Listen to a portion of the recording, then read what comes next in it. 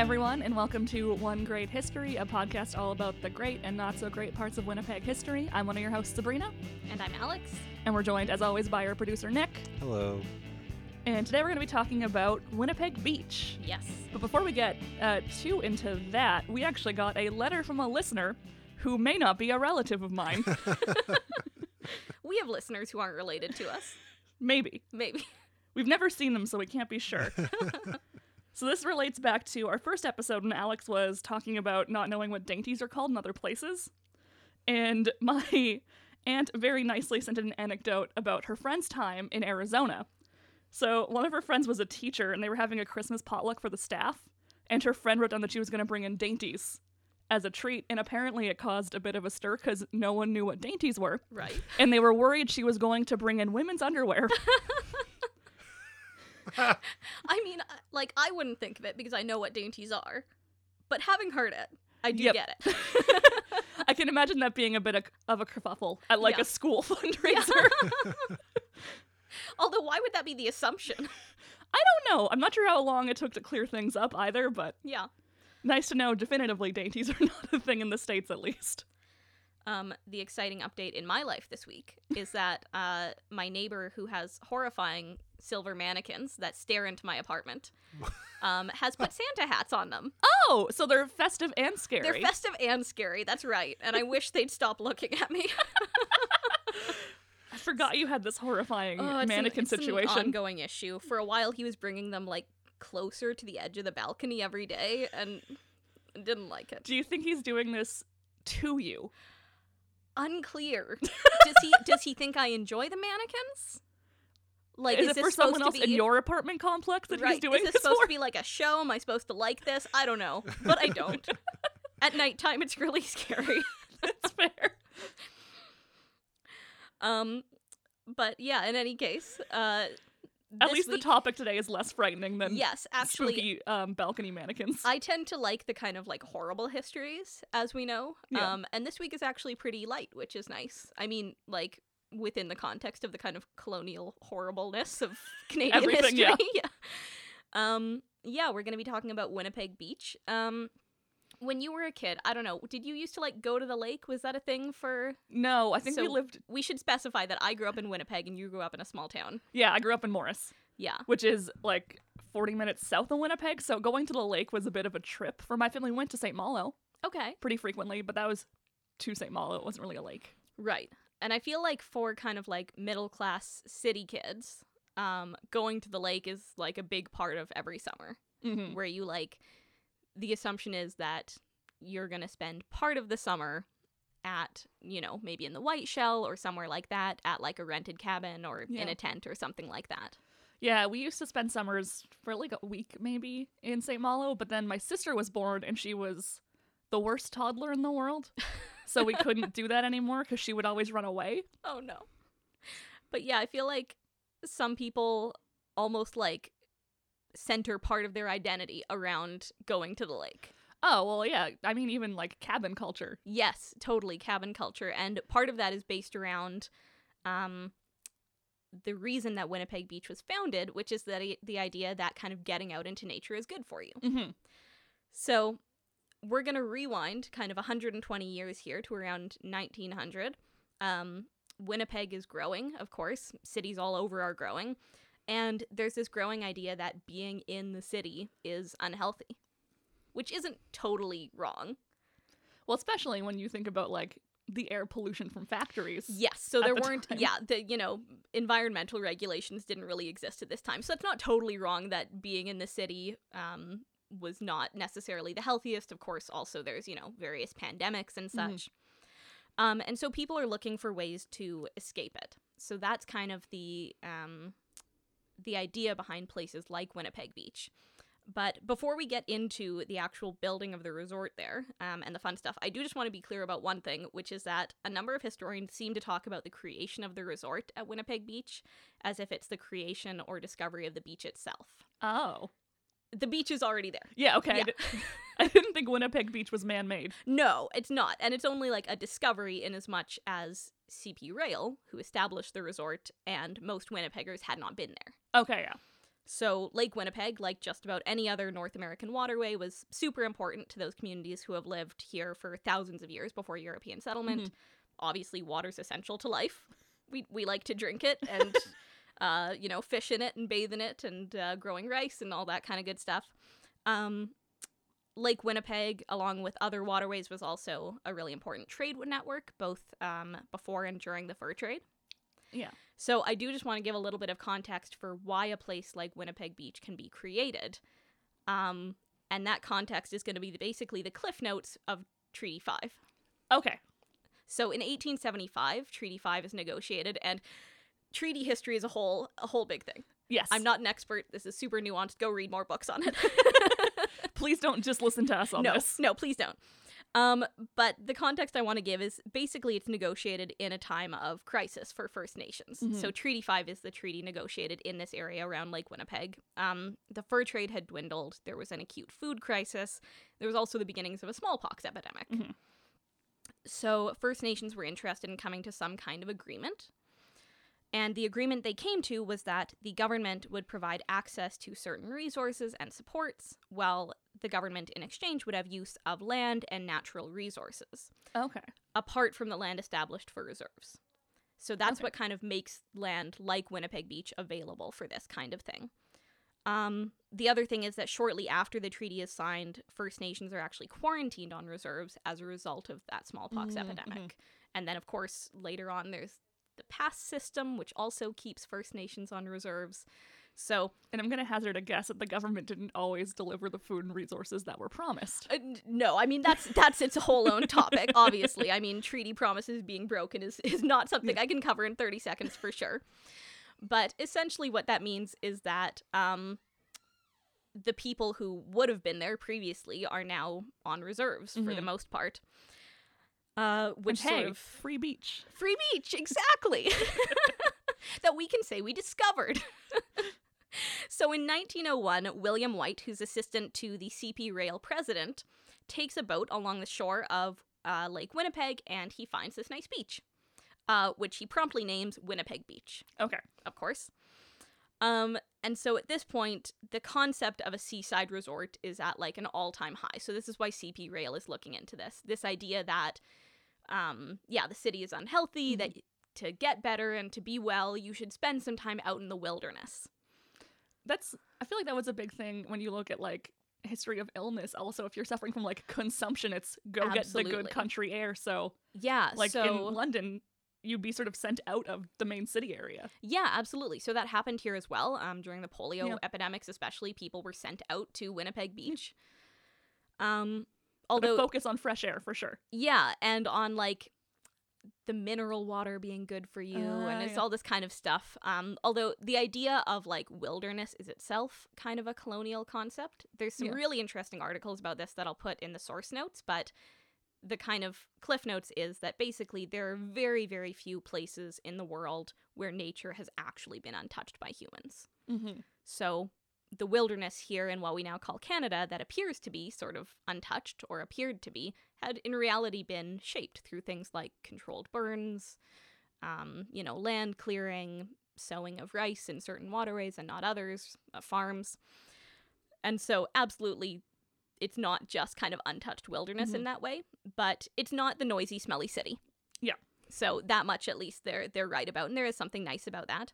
And yeah, to avoid the pandemics as well. I'm sure people right now who are like living out in a cabin in the woods are feeling a lot safer than I am living in downtown Winnipeg. Yeah, I think that's probably true. So that's the kind of bigger context, but also more specifically, the Canadian Northern Railway had already partially built lines to beaches. Oh. So they've got direct competition. Okay. And that's really what they're trying to undercut here.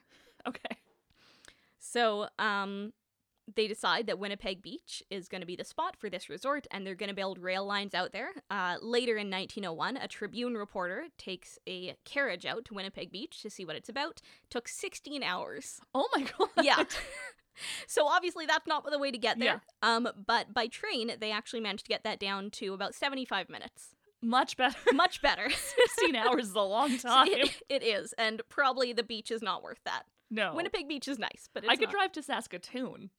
in that Oh, amount yeah. of time. Yeah. I mean, you're not taking a carriage, No. presumably. No, I don't think so. So in 1902, the rail line itself is built. Various kind of notable Winnipeggers, as well as media representatives, are invited. And it quickly becomes pretty popular. So by 1906, there's already 13 trains a day on holiday weekends. Oh, wow. Except for Sundays. Of course. So trains didn't run on Sundays, so there was actually a last chance train at 10:30 on Saturday. So if you didn't get that, you're basically stuck, whether you're stuck at the beach or stuck at home. Oh, wow. Okay. Things don't run on Sundays. And so many trains are running. In 1906, 2 trains actually collided. Oh, no. Yeah, so I don't think anyone was hurt especially, but 3,000 people were stranded at Winnipeg Beach. And they didn't get home until 5 a.m. Oh, no. Yeah, so apparently it was a 7-mile walk from the accident to the nearest telegraph. Oh, my God. That's awful. Yeah, and so that just kind of underlines the fact that the train was really the only way to get there Yeah. for several years, until 1915. And some people liked that. Like, the time on the train, they talk about kind of, like, built the excitement of, like, hey, you're going out to the beach. Mhm. And that's super fun, right? 1913 was when the first car went out to Winnipeg Beach. Very exciting. Apparently, according to one history, it took most of the day to make the trip from Winnipeg by way of Stony Mountain, Stonewall, and so on, and finally landed in Winnipeg Beach with broken springs, blowouts, and an empty gas tank. Yeah, I And- guess the roads probably weren't paved. No, there weren't. Basically, it was just trails. Apparently, it also ran over the police chief's dog. Oh. Okay, don't get too sad, though. Apparently, that story is probably not true. There's a Why would someone make I that don't- up, though? I don't know. I don't know why someone would make that up, but Did that's someone kind of hate the police chief? that's kind of the anecdote about that. But I don't think there's any real evidence that that happened. And there's a story about the police chief kind of chasing after the car that ran over his dog. So hopefully that didn't happen. We'll never know. We'll never know. Yeah, so prior to the road being built, also in 1912, 50 people were left at the beach after the last train left by accident, and they wanted to walk home.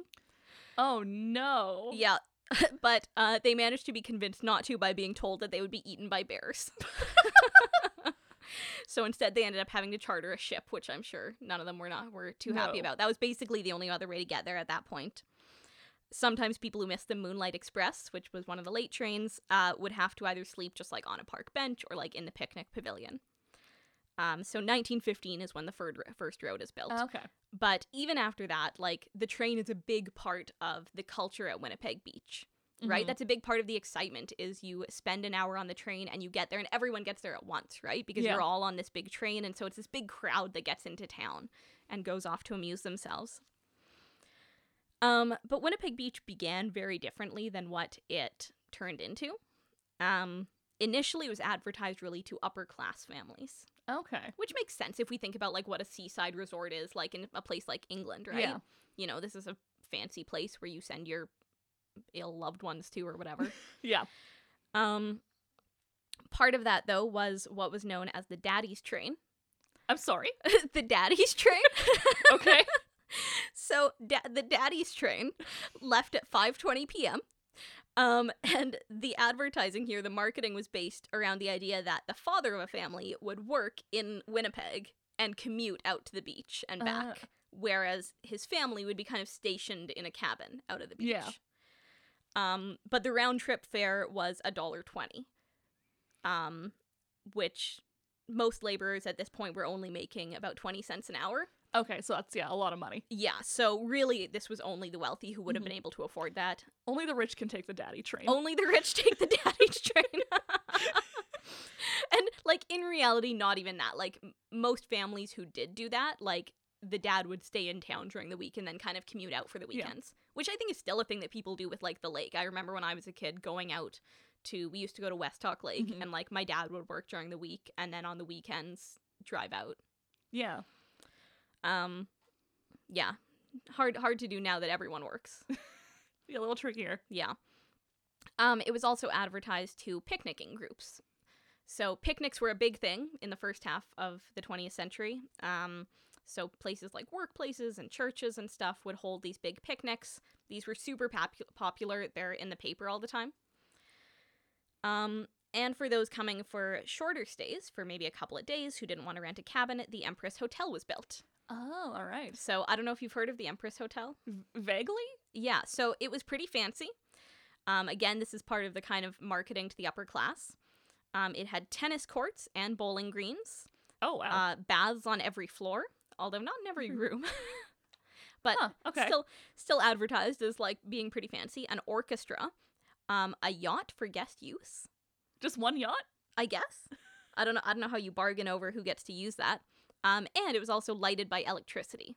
Ooh, very fancy. Yes, which in the early 1900s is pretty fancy. Yeah. And some upper class women would come and stay at the Empress because their maids wouldn't come with them to the beach. Why would the maids not go to the beach? Well, so I guess if you have a maid who's like not a live-in maid, right, who wants to go home at the end of each that day, makes sense, yeah. she's not going to really want to go and spend the entire summer living with With you you and on the waiting on. beach. Yeah. Yeah, that's fair. Unfortunately, though, the Empress Hotel burned down in 1935. Okay. And so that's part of Winnipeg Beach becoming decidedly less upper class. Okay, So that going makes sense. into the 20s and 30s and then into the 40s, 50s, and 60s, it definitely becomes more of a working class area. And it becomes something else, which is a place for people to mingle, in particular, men and women. Ah, so like a dating hotspot. Yes, it was like the dating hotspot, for sure. That's cute. It is cute. The advertising kind of shifted to focus on young men and women, and it was just like a place where people felt freer, right? Like you Yeah. were saying, like that cabin culture, right? Like everyone knows that when you go out to the lake, you kind of feel a little more relaxed out You there. kick back. You kick relax. back. You're like, you're sleeping in, you're not working. It's hot and you're on the beach, so you're wearing less clothes. Like, This all sounds like a nightmare to me. I hate being warm. oh. Well, then you'd probably have hated living in like the early 20th century in absolutely. general before air conditioning Yeah. existed. Like, but the beach is there. Yeah, You can go swimming. just live in the water for the rest of Yeah, my there you life. go. So it was a place where people felt freer, which I think Yeah. made it kind of a nice dating spot. But in the late 1800s and early 1900s, the way you met potential mates was through what was called calling, or kind of a courting system. Right, yes. Yeah. So calling is essentially when a young man usually would go to the home of a young woman's parents, essentially, and call upon her. Right? And this allows it all to be very proper in the kind of Victorian, Edwardian way where, you know, the parents are there and you have nice little chit-chats and sort of get their approval, right? And so that definitely happened at Winnipeg Beach. There were like nice cabins that were built pretty much right away with like parlors and verandas where people socialized. And social columns also listed eligible men and women who were visiting the beach. Oh, Yes, you might actually plan your trip right around that. Ooh. You'd be like, one of oh, the Ashdown kids is going. yeah, I'm going to take the train out this weekend and go call on them, you know? Yeah, okay. And the nice thing about Winnipeg Beach for that was that there were also kind of quiet places to go after that official bit, Oh. right? So after you've got the parents' approval and you're kind of hanging out, you can go for a nice walk along the beach. Okay, but not like a weird go like make out in the woods kind of Well, quiet place. maybe Okay. that also. Definitely later. Okay. It's that. Like, I think initially it's more just like that it's a novelty to spend time alone Yeah, with that's a fair. member of the opposite sex. And in a quiet place, you know, like in Winnipeg, it was pretty busy around. Mm-hmm. And I think after a while, the shift is partly like, why bother with that first bit? Right? Yeah. Like, as morals change, as we're kind of less set on getting our parents' approval for everyone we date, why bother with the calling when we can just go to the nice second bit where we take a nice walk? Yeah.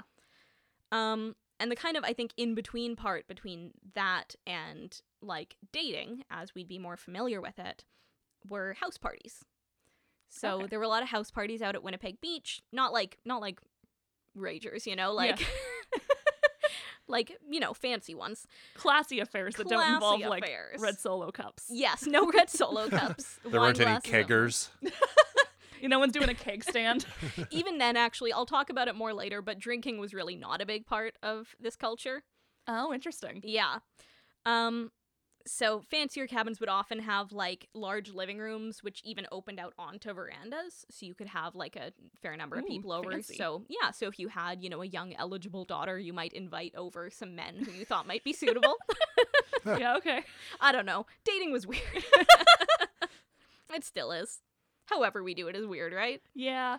The thought of having, like, my parents specifically invite a bunch of men over to my house to meet me is maybe the weird part.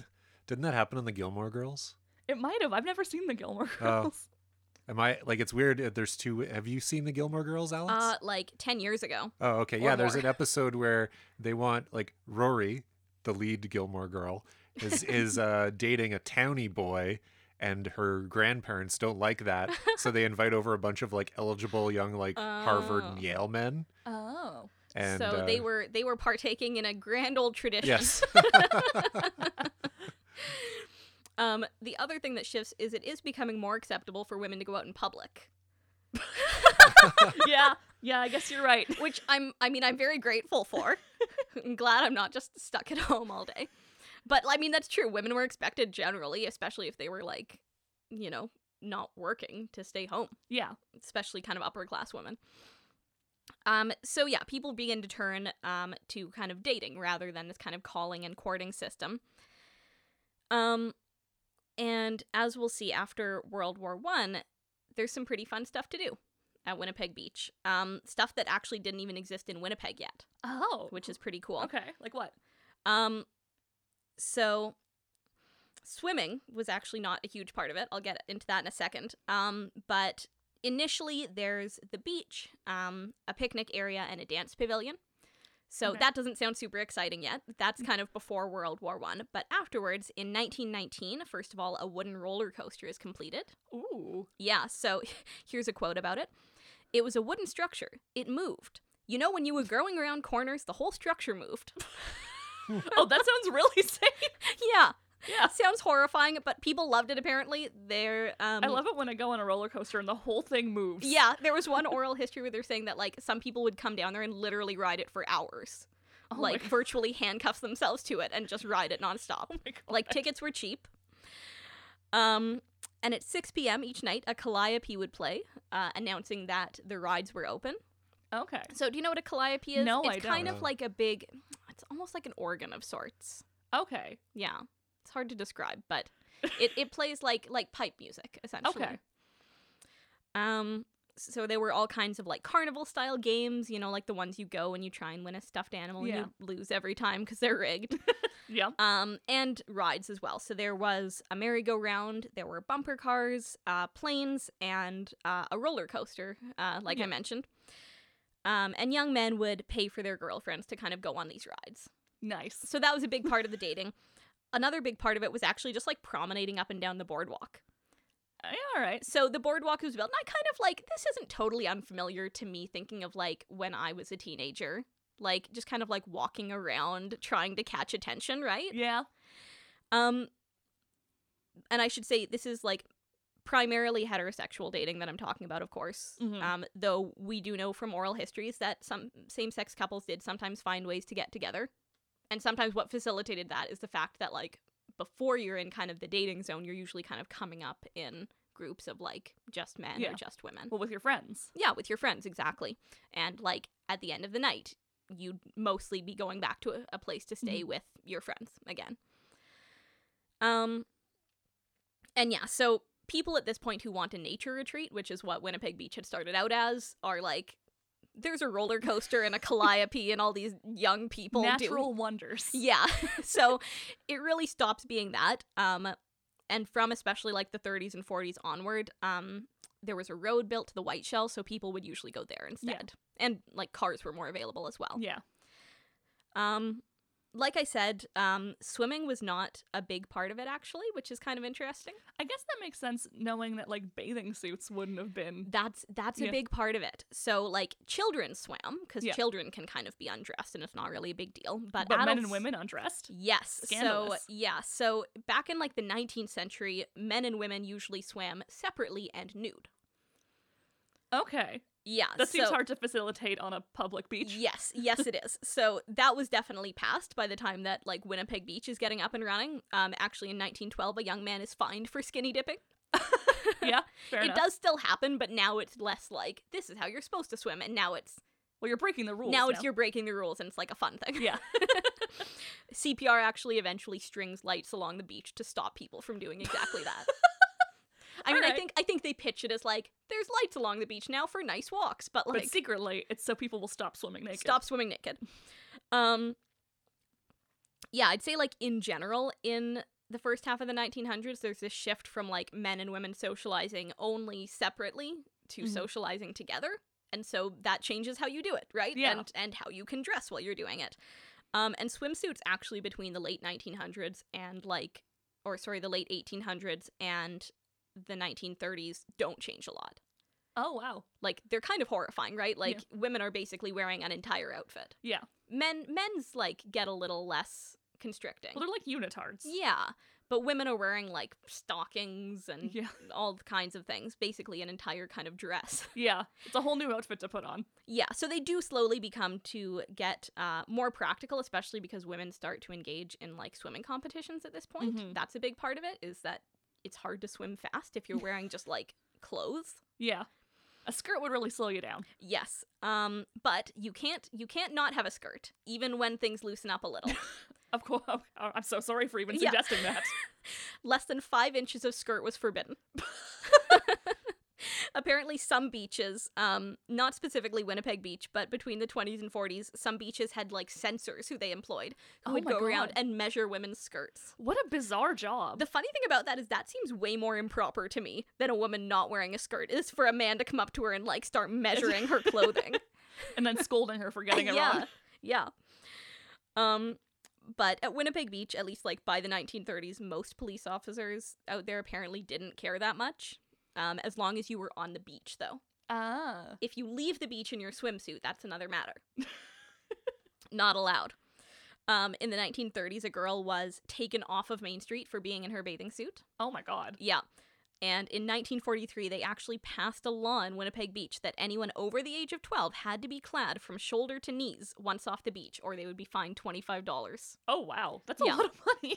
For 1943, that's a lot of money. Yeah. So they So were were there changing rooms on the beach then? There were.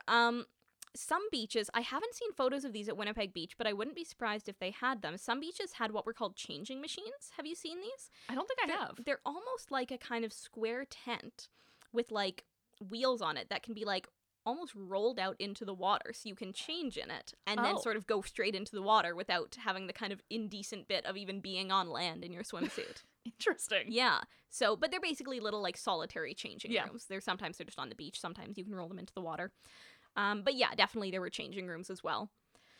Yeah, and so swimming was not kind of a huge part of the dating culture, although that was a big thing of like what families were doing, Mhm. and that would get, I think, bigger over time, especially as it gets more suitable to be in a swimsuit. Yeah. Actually, I do still find that when I go to the beach, that like on the beach I'm fine, but once I go into like the town, even at Winnipeg Beach specifically, it's kind of like, ooh, I should put on a shirt, right? I often wear my bathing suit top as a top if I'm at the Okay. beach. Yeah. I don't know. I do feel like I should like stick on like a pair of shorts or something, you know? I might wear shorts, but Yeah. that's more of a like my legs rub together. Right. It's a Fair. different issue. It's a different issue, but also fair. But yeah, I can get the like my bathing suit top is pretty like full coverage anyway. I can see if you're in like a skinny or like a bikini top, it might be nicer to Yeah. cover up. Yeah, it's a funny idea though that like when I'm near the water, I can be undressed. I can be undressed, but once I'm away from it, I must wear clothing. The further away, the more covered I must be. Yeah, and so apparently that was like enshrined in law. That's so weird. So other stuff, there were little moving picture machines which had horses and also scantily clad ladies. Oh, so like a peep show. Yeah. Great. And I think when they say moving picture machines, I think what they're talking about is like zoetropes. Oh, So yeah. if any of our listeners have been to the Manitoba Museum Science Center, they'll have seen a zoetrope. It's basically like a metal cylinder with slits cut into it, and as you spin it, the pictures inside, as you look through the slit, seem to move. So I think that's what they're talking about. It might be. Yeah, but I'm not sure. It could be a different kind of moving picture machine. And the big one is that in 1924, a huge dance hall is built.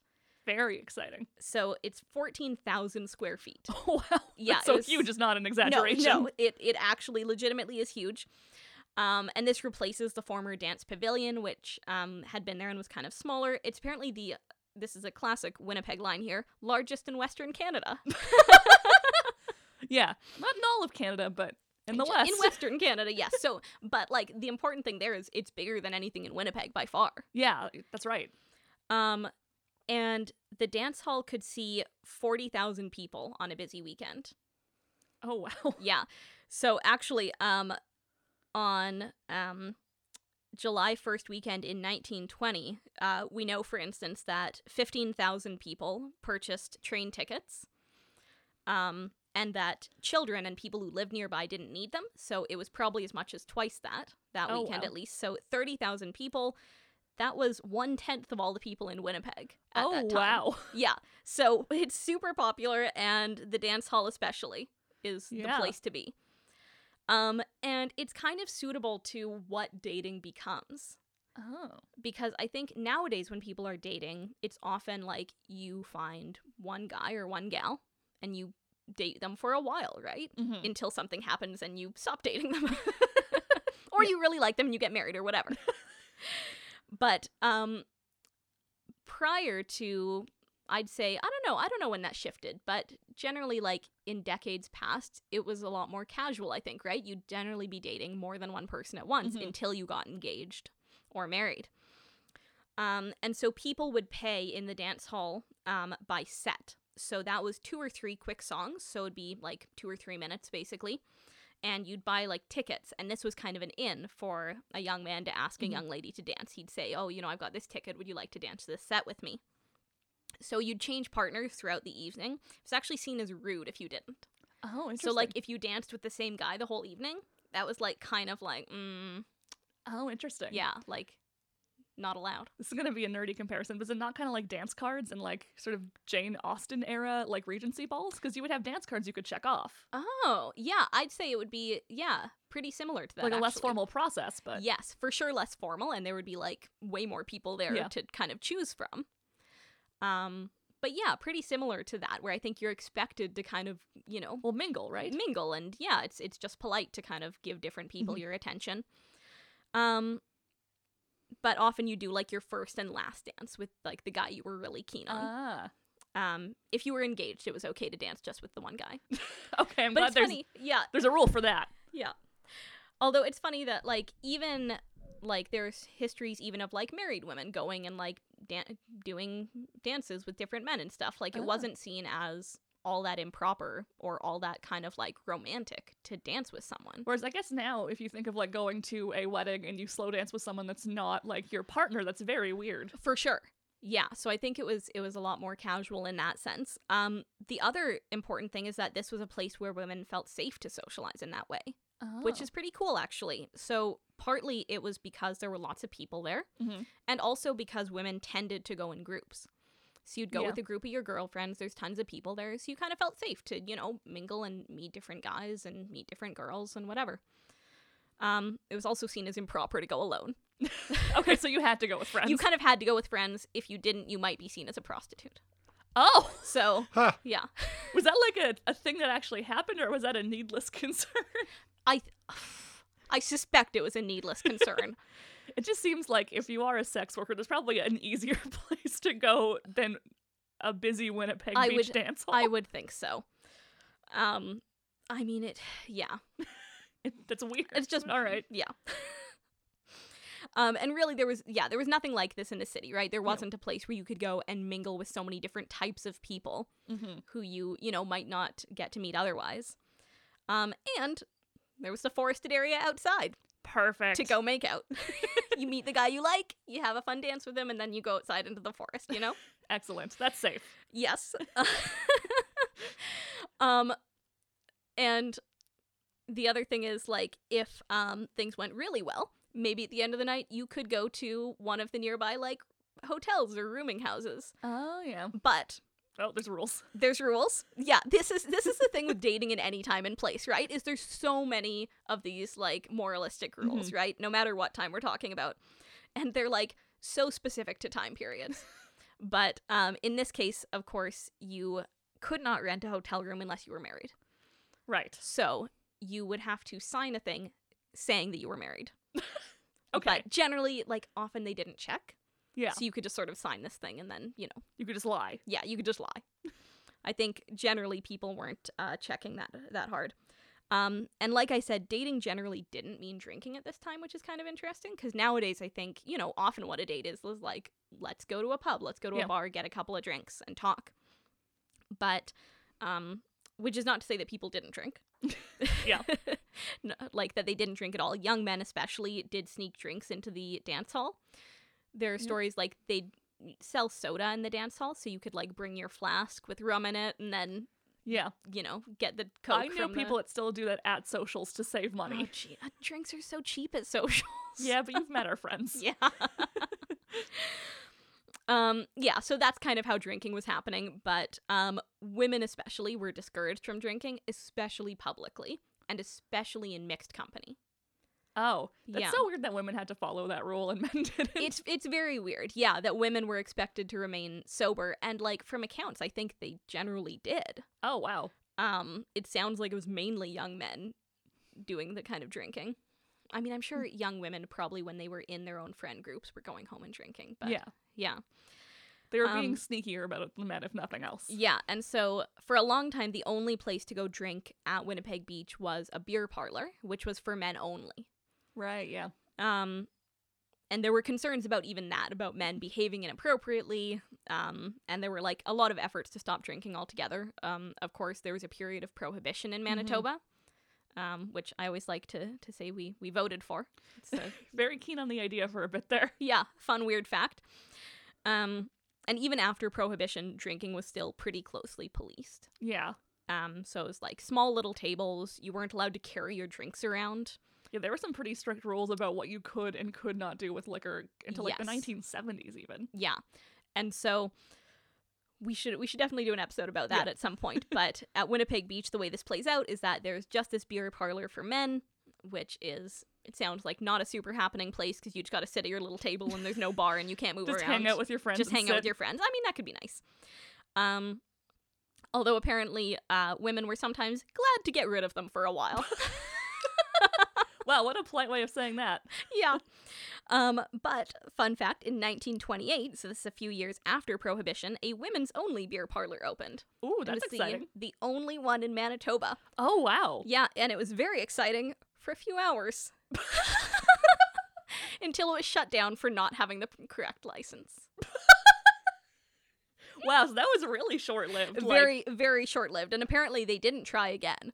So I have to feel like there was getting a license too hard? Well, I have to imagine that there must be something more to that story, like, right, that they were told that they, you know, would not be allowed no matter what. Yeah.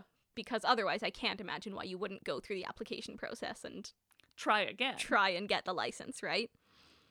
Especially after putting in the effort to kind of create We'll it. make it and everything. Yeah. Yeah. Yeah, so if you had been out at the beach with your friends during the day, the way you'd generally get home would be the Moonlight Express. So this would be the kind of last train of the day that would take you home in the evening. Called the Moonlight Express, obviously, because it would, you know, be dark as you came home. A Moonlight Express could hold about 1,600 people. And this was a big part of the dating culture, because you'd often go up to the beach in your groups of, like, you know, just men or just women. Separately, you know, you'd tell your mom, like, oh yeah, I'm going up with my girlfriends to the beach, and then of course you'd meet guys out there, but often on the way back people were kind of coupled up. Yeah. Also, young people would try to turn the lights off on the Moonlight Express all the time. This is like a repeat issue. It's in the Tribune quite a lot. Okay. There were CPR officials on board who were trying to, like, ensure good behavior, but it was often kind of like a tug of war between the two of them, where, like, young men especially would be trying to turn off the lights over and over again. They'd be turning them back on. And usually, eventually, the train workers would just give up. Yeah. Yeah. Although in 1946, 2 young men were actually fined for turning off the lights on the train. I guess they got fed up. And again, this was like an opportunity to make out, right? Yeah. Or just like sit quietly with your new beau. Yeah. Or to annoy some poor train official. Or to, I memean, honestly, that might be the most fun part of it, right? It's just Yeah. annoying the the poor employee who just has to supervise these idiot and like teens. relight the lights over and over again. Yeah. I don't even know if they were electric lights at that point. Oh no, so it might have been much harder. Yeah, be super annoying. Oh man, I know I'm getting old when I like relate to the train workers having to turn on the lights and not the like the young couples turning They them just out. want to have fun. Yeah. Like, it's not safe. Keep the lights on. So kind of unrelated to dating, one of the other really neat things about Winnipeg Beach is that as opposed to other places like Victoria Beach or Grand Beach, the CPR really wanted as many people to come as possible, right? They're trying to make money, and the way they make money is train tickets, people coming out. So in contrast, places like Victoria Beach, which I'd say is still pretty fancy. Have you Yeah. been to Victoria Beach? I have not, but I've heard of it. It's nice. Yeah. But it advertised exclusivity. So there was less kind of entertainment stuff there. And entry was controlled. So anyone can go to Winnipeg Beach, right? As long as Yeah. you can afford the train fare. Yeah. No one's going to stop you from going. Of course, that does prevent some people who can't afford the train fare, but it wasn't that expensive. And so it becomes geared more towards the working class. So, of course, there are plenty of, like, upper-class visitors as well. The other thing is that it didn't exclude people of different ethnic or religious or cultural backgrounds, Oh. which places like Victoria Beach did. I guess that comes with exclusivity. That's what exclusivity means. Let's Yeah. be real. The boardwalk and the beach especially were a place where people of different classes and backgrounds mingled in a way that didn't often happen in Winnipeg, actually. Oh, interesting. Right? Like, Winnipeg, I kind of hesitate to use this word, but in some ways was kind of ghettoized. Right? Yeah. Like, or people were kind of almost like sanctioned off, cordoned off in their areas of, Yeah. their particular cultural background. And so, wouldn't necessarily be mixing with people of different ethnic or class backgrounds. But anyone can go to the beach. And so that was happening there. And, the dance hall as well, right? In contrast, at Sandy Hook, which is another nearby beach and resort, they advertised desirable neighbors only Oh, gross. and said, it gets worse. Oh, no. Your home in Sandy Hook is protected by restrictions that will permanently ensure its freedom from undesirable associations. This is the thing about Canadian history, is like, when we look at American history, because they had like Jim Crow laws, often it's very explicit, Yeah. the kind of, just outright racism. In Canadian history, it's often these kind of things like that. Well, it's which are, veiled a little bit. it's a little veiled, but it's really unveiled very quickly when anyone tries to push those boundaries. Yeah. Because I'm assuming by undesirables, they mean anything from, like, Black people to Jewish people trying to go to their beach. Yeah. Jewish people especially. I mean, I imagine it would include Black people as well, but there were simply fewer Black people than Jewish people in Winnipeg at this point. So in 1943, a Jewish family tries to buy a cabin at Victoria Beach, and met with basically an uproar. A newspaper editorial in response to this said, "You have an obligation to your neighbors at Victoria Beach. Remember, you have an obligation to see to it that those unwanted people who have overrun beaches on the other side of Lake Winnipeg are not permitted to buy or rent here. Up until this year, we have been able to keep our beach free of them, maintaining a rule, unwritten but unanimously approved and observed for more than 25 years. Ugh. Yeah, gross. So by the other beach, do they mean Winnipeg Beach? I think they mean Winnipeg Beach. Yes, exactly. So what they mean is that Jewish families have been allowed to buy homes and go They've to the beach. overrun the area by existing. By existing. How dare they? Now, that does kind of stop after a while, or I won't say stop, but it lessens for sure. In 1950, the Supreme Court of Canada actually outlaws discriminatory land covenants, Oh. though I'm sure it doesn't stop those kind of unwritten rules. Yeah. And decades later, we do still see the remnants of that. So by the 1980s, cottage ownership at Winnipeg Beach was 44% Anglo-Saxon, and at Victoria Beach, 70%. Oh, that's a huge difference. That's a huge difference, and that's decades after these, kind of unwritten rule policies have supposedly been taken out. But you have to assume that in places like Victoria Beach, then the people that were alive when the policies were still in place were still living there and probably maybe wouldn't have been kind. Yeah, say I'm sure. new I'm sure. neighbors? Even if that family had been allowed to buy that cabin, probably would not have been treated very nicely. No. Yeah. Um. Yeah, and so Winnipeg Beach, conversely, also was a place where ethnic, religious, and working groups could also spend time together. Yeah. So they could go and mingle, but they could also spend time together via these picnics, especially. It was also possible to book a separate train car. Oh. So you could kind of take your church group or your, group with your synagogue out to the beach in a separate train car, have a nice day all together, and kind of form these ties. Yeah. And we haven't talked too much about people actually living at the beach, but of course, more and more people do begin to do that, live and work out there. And there is the creation of a Jewish community out at the beach. Oh, interesting. Yeah, but despite the fact that I've just finished saying it was more open, they did generally keep to a particular area. Oh. The boundary of which was literally a place called Boundary Park. Very on the nose, all right. Yeah, a little on the nose there. And kids would actually have fist fights there in the 30s and 40s over, like, boundary lines. Oh, Jesus. I feel like kids had fist fights more often generally in the past. I don't know what's up with that. Nothing else to do? Yeah, maybe.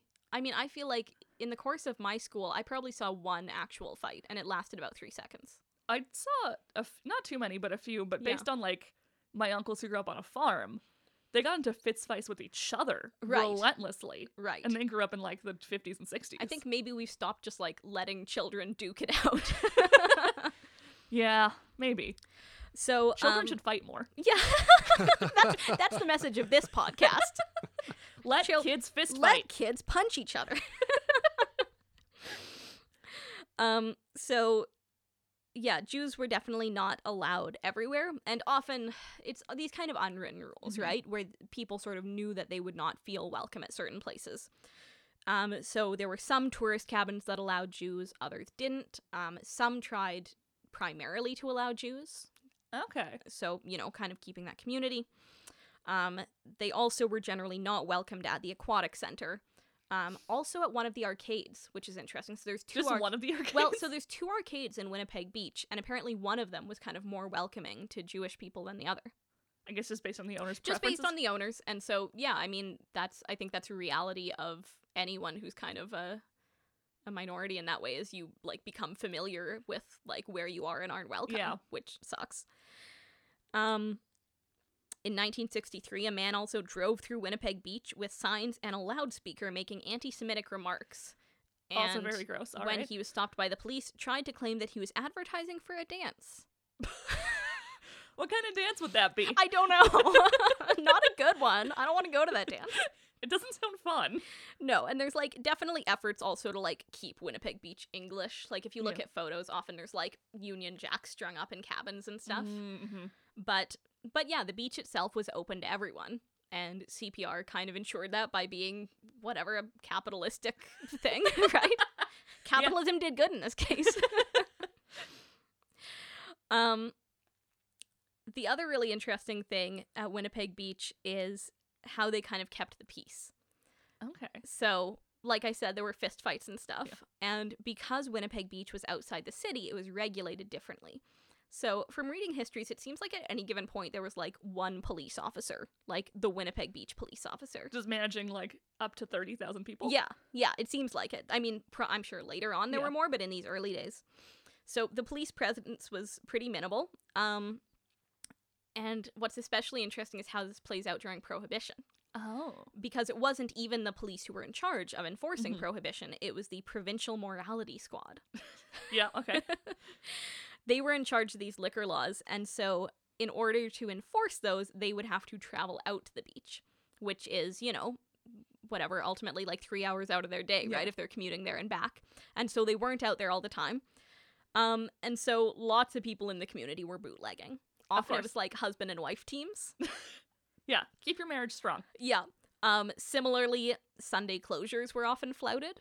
Okay, yeah. This is a thing that I feel like is a little different in Manitoba than other places. We had Sunday closures until pretty recently. Yeah, do you know when that stopped? I don't think it's not really relevant, but even when I was a kid, I feel like a lot of places, if not Yeah. most places, were closed on Sundays. And even now, hours are pretty restrictive. They Yeah. loosened up a couple years ago. Yeah. So I think you can open at 10 instead of noon on Sunday or something like Yeah. that. And then you're only open till 6. Yeah.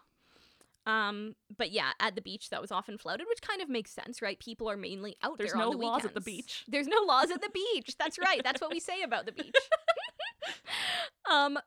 But like that's when you get the most business, right? Yeah. Like if I'm an arcade, I don't want to be closed on one of the 2 days that most Yeah. people are out there. But apparently, occasionally the RCMP would kind of come through and fine businesses, and often it would be like leaked that like, oh, the RCMP is coming, or oh, the Provincial Morality Squad is coming. Like, shut down the bootleg, shut down the arcade. Yeah, okay. Apparently, the RCMP once broke apart a pinball machine to prove their point that they could not be open on Sunday, which I feel like is not an official manner of enforcing laws. No, that seems like a guy just got angry and broke I a think pinball so. machine. Yeah. But like that seems to be generally how things were dealt with at Winnipeg Beach, like less than officially. Yeah. And that attitude toward working on Sundays definitely changes over time, becomes much more acceptable. In 1905, apparently cabin owners were criticized even just for doing manual labor on Sundays, Oh, wow. like building their cabins. And so people get a lot looser about that. So because there weren't a ton of police, the RCMP only came through occasionally, lifeguards often took it upon themselves to kind of keep the peace of the Oh. beach. And there's a couple of really interesting histories, like from lifeguards, especially in and around the dance hall, because there's a ton Oh, of I people bet. there, and the dance hall, for whatever reason, didn't have security. Oh, I don't know why, but so often the there's just lifeguards... no laws anywhere. in No, there's Winnipeg. no laws in Winnipeg Beach, apparently. And Except so... for the one about being half dressed on Main Street. Yeah, if you're doing that, the police will take you off. The one police officer will come and remove you. But, like, go ahead and bootleg and, you know, mix up your bathtub gin, and that's fine. Surprisingly, I didn't read a ton of, like, Winnipeg Beach crime stories. Oh, yeah, that is interesting. There were a couple, but, yeah, not a ton. And I guess, you know, the police would come out when they had to. The one kind of big crime anecdote is about the so-called Dewdrop Gang. That's a very scary name. The Dewdrop Gang were a gang mainly based in the North End of Winnipeg. And they seem to be, it's unclear what they actually did that people didn't like. They were kind of just like ruffians, Yeah. right? Like Based on the name, I assume they're a group of, like, scraggly 10-year-olds. I think that's it. They like walk around kind of like basically like starting fights. Yeah. It sounds like they maybe were responsible for a couple of burglaries at some point, but that's Okay. basically the extent of it. It seems like mainly they were walking kind of like being tough guys and like annoying people. With So the Dewdrop Gang as Yeah. their name, which is very, the toughest name. Yeah. Very tough. Yeah, I think primarily they were just disruptive. Yeah. And so apparently they came out to Winnipeg Beach one summer and were being disruptive and causing fights on the boardwalk. And so some off-duty RCMP, a local group of brothers, and some lifeguards decided that they were going to go to the dance hall when the Dewdrop Gang were there, tell them that one of their members was outside in trouble, and then when they came outside the dance hall, they beat them up. I don't think that's a thing cops can do. It says the way this is told is, once outside the hall, the gang members encountered much resistance, and after that particular night, never returned to Winnipeg Beach. Yeah, I wouldn't return either if someone tricked me and beat me up. No, I wouldn't either. I don't blame them, but I guess it worked. Please don't enforce laws like that. That's not a good idea. Oh, Let the jeez. Dewdrop Gang be. Yeah. There's another super interesting story about a guy by the name of George Smith and his friends who walked down the boardwalk in drag one night Oh. and ended up having stones thrown at them. So again, it seems like there aren't authorities on either side of that to prevent that happening. And like, this is, you know, I can't remember the exact year, but this is for sure between the 20s and the 40s Yeah. that happened. So like, pretty brave, Yeah. honestly. And so what happened was that an owner of a business let them come in and then go out through the back. Oh, okay. So some sympathy from someone. Yes. But it seems like people were largely just like solving their own Yeah. issues in this way. Do you know There's- why they went down the beach in drag in the first place? I don't. Just for kicks, or Just like for was kicks, it? I guess. I don't know. Just I mean, all right. just for fun. I don't know. Yeah, it's a good question. There was another story about a short guy who was teased because his date was over 6 feet tall.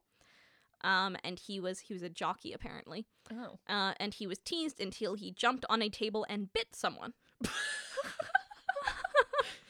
This does seem like the Wild West of beaches. It does. So, like, you know what? I'm getting more sympathy towards the Victoria Beach people who are like, maybe I don't go there. Someone bit someone last week. Like, maybe we just don't go out this weekend. Yeah. And so, like, often what's policing, what's going on down there, and especially people for, like, living at the beach, is, like, social networks policed what the police usually did. So, like, store owners and managers who were often women kind of acted as, like, surrogate mothers. Okay. To their young employees. So they were often kind of telling them, like, okay, yes, you can go out tonight, or no, you can't, or be home by this time, you know? Yeah. And it was similar at rooming houses. So a lot of rooming houses were run by women, and landladies kind of policed the morality of the people who were staying there in that way. So it continued to be a pretty popular spot for dating and mingling and doing all that kind of stuff. Until I'd say about, like, the 50s or 60s. Okay. So by the 40s, there are still, like, thousands of people taking trains, but by the 50s, most people are coming by car. So there had been a road since 1915, but cars at that point were largely for, like, millionaires, right? Yeah. And so by the 50s, it's a lot more common to have a car. And in the 60s, train service was actually stopped. Okay. So that's a big part of it, because train service is what made the beach accessible, right? Like, you know, for me, for instance, I don't drive. And so if I want to go to the beach, I have to find someone else to take me to the beach, right? And I think it's same with a lot of kind of working class folk. Yeah. That also meant that it was an adjustment more to families rather than young people who were going out, right? Because families tend to have cars, not so much like teenagers, despite, like, what Greece would have you believe. Yeah. There's also, like, this kind of general moral panic about, like, juvenile delinquency after World War II, for whatever reason. This is, like, the time of the teenager, right? In the kind of 40s and 50s. And people were worried that because most of the boarding houses were gone, it was just kind of like these old cabins who had kind of gone into disrepair, that there wasn't really a place where young people could go stay where they were, like, policed, right? You'd go to a cabin where there wasn't a landlady looking over your shoulder and saying, no, you can't bring that person back here, or no, you can't come home at 2 a.m. Apparently, Stephen Juba expressed concern that these cottages were being rented out to juvenile delinquents for wild weekend parties. All right. Yeah. Stephen Juba was Winnipeg's longest serving mayor, just in case you don't know the name. Yes, and a man with many large opinions. Yeah, that's a good way of putting it. Just had a lot of thoughts. Yeah. And they actually ended up creating a curfew for youth under 16 after 10 p.m. Oh. So if this was, like, the hot spot for dating for teenagers, and the ride's only open at 6 p.m., it's, like, not that fun to go out anymore, right? Yeah. You know, you gotta be back at home by 10 p.m. What fun is that? And they really started advertising to families instead. Okay. The amusement area was unfortunately kind of left to deteriorate. And in 1967, it was knocked down entirely. Okay. So the roller coaster, which, I mean, to be honest, by 1967, I would not was want to not ride. safe. No, I would not want to ride that roller coaster, but, like, it's still sad. So it's knocked down, and I do feel like even when I go to Winnipeg Beach now, it does kind of have that feel of, like, oh, this place was happening, like, 80 years ago. A while ago, yeah. Right? Like, this seems like it was a cool place. Yeah. I mean, all of Winnipeg, to some extent, has that feel. Yeah. One of the arcades is still there. Yeah, I think there may actually still be 2. I don't know. I don't know offhand, though, if they're the original 2 arcades. I've been exactly once, so I'm not an expert. Okay. Yeah, I've been to Winnipeg Beach several times. I mean, it's a lovely place to go, but these days, I mean, all there is to do is swim, essentially. It's kind of, in some ways, it's kind of gone back to what it was in, like, the late 1800s. Yeah, it's kind of gone full circle. Yeah. In a sense. I mean, not that I don't think anyone's going out to Winnipeg Beach to be like, oh, I'm taking in the fresh air and the mineral water. but No, it's not quite a nature retreat no, these it's not days. quite a nature retreat, but it's also not like a big like amusement zone. Yeah. It's just like go in the water, It's a paddle beach. around a bit. It's a beach. Yeah. Kind of one of many, but I think back then it was, one of a kind. Yeah. Yeah. Yeah, so that's Winnipeg Beach. Hopefully this summer things are less weird and we can go to beaches and be with people. Go enjoy some semblance of nature. That would be lovely.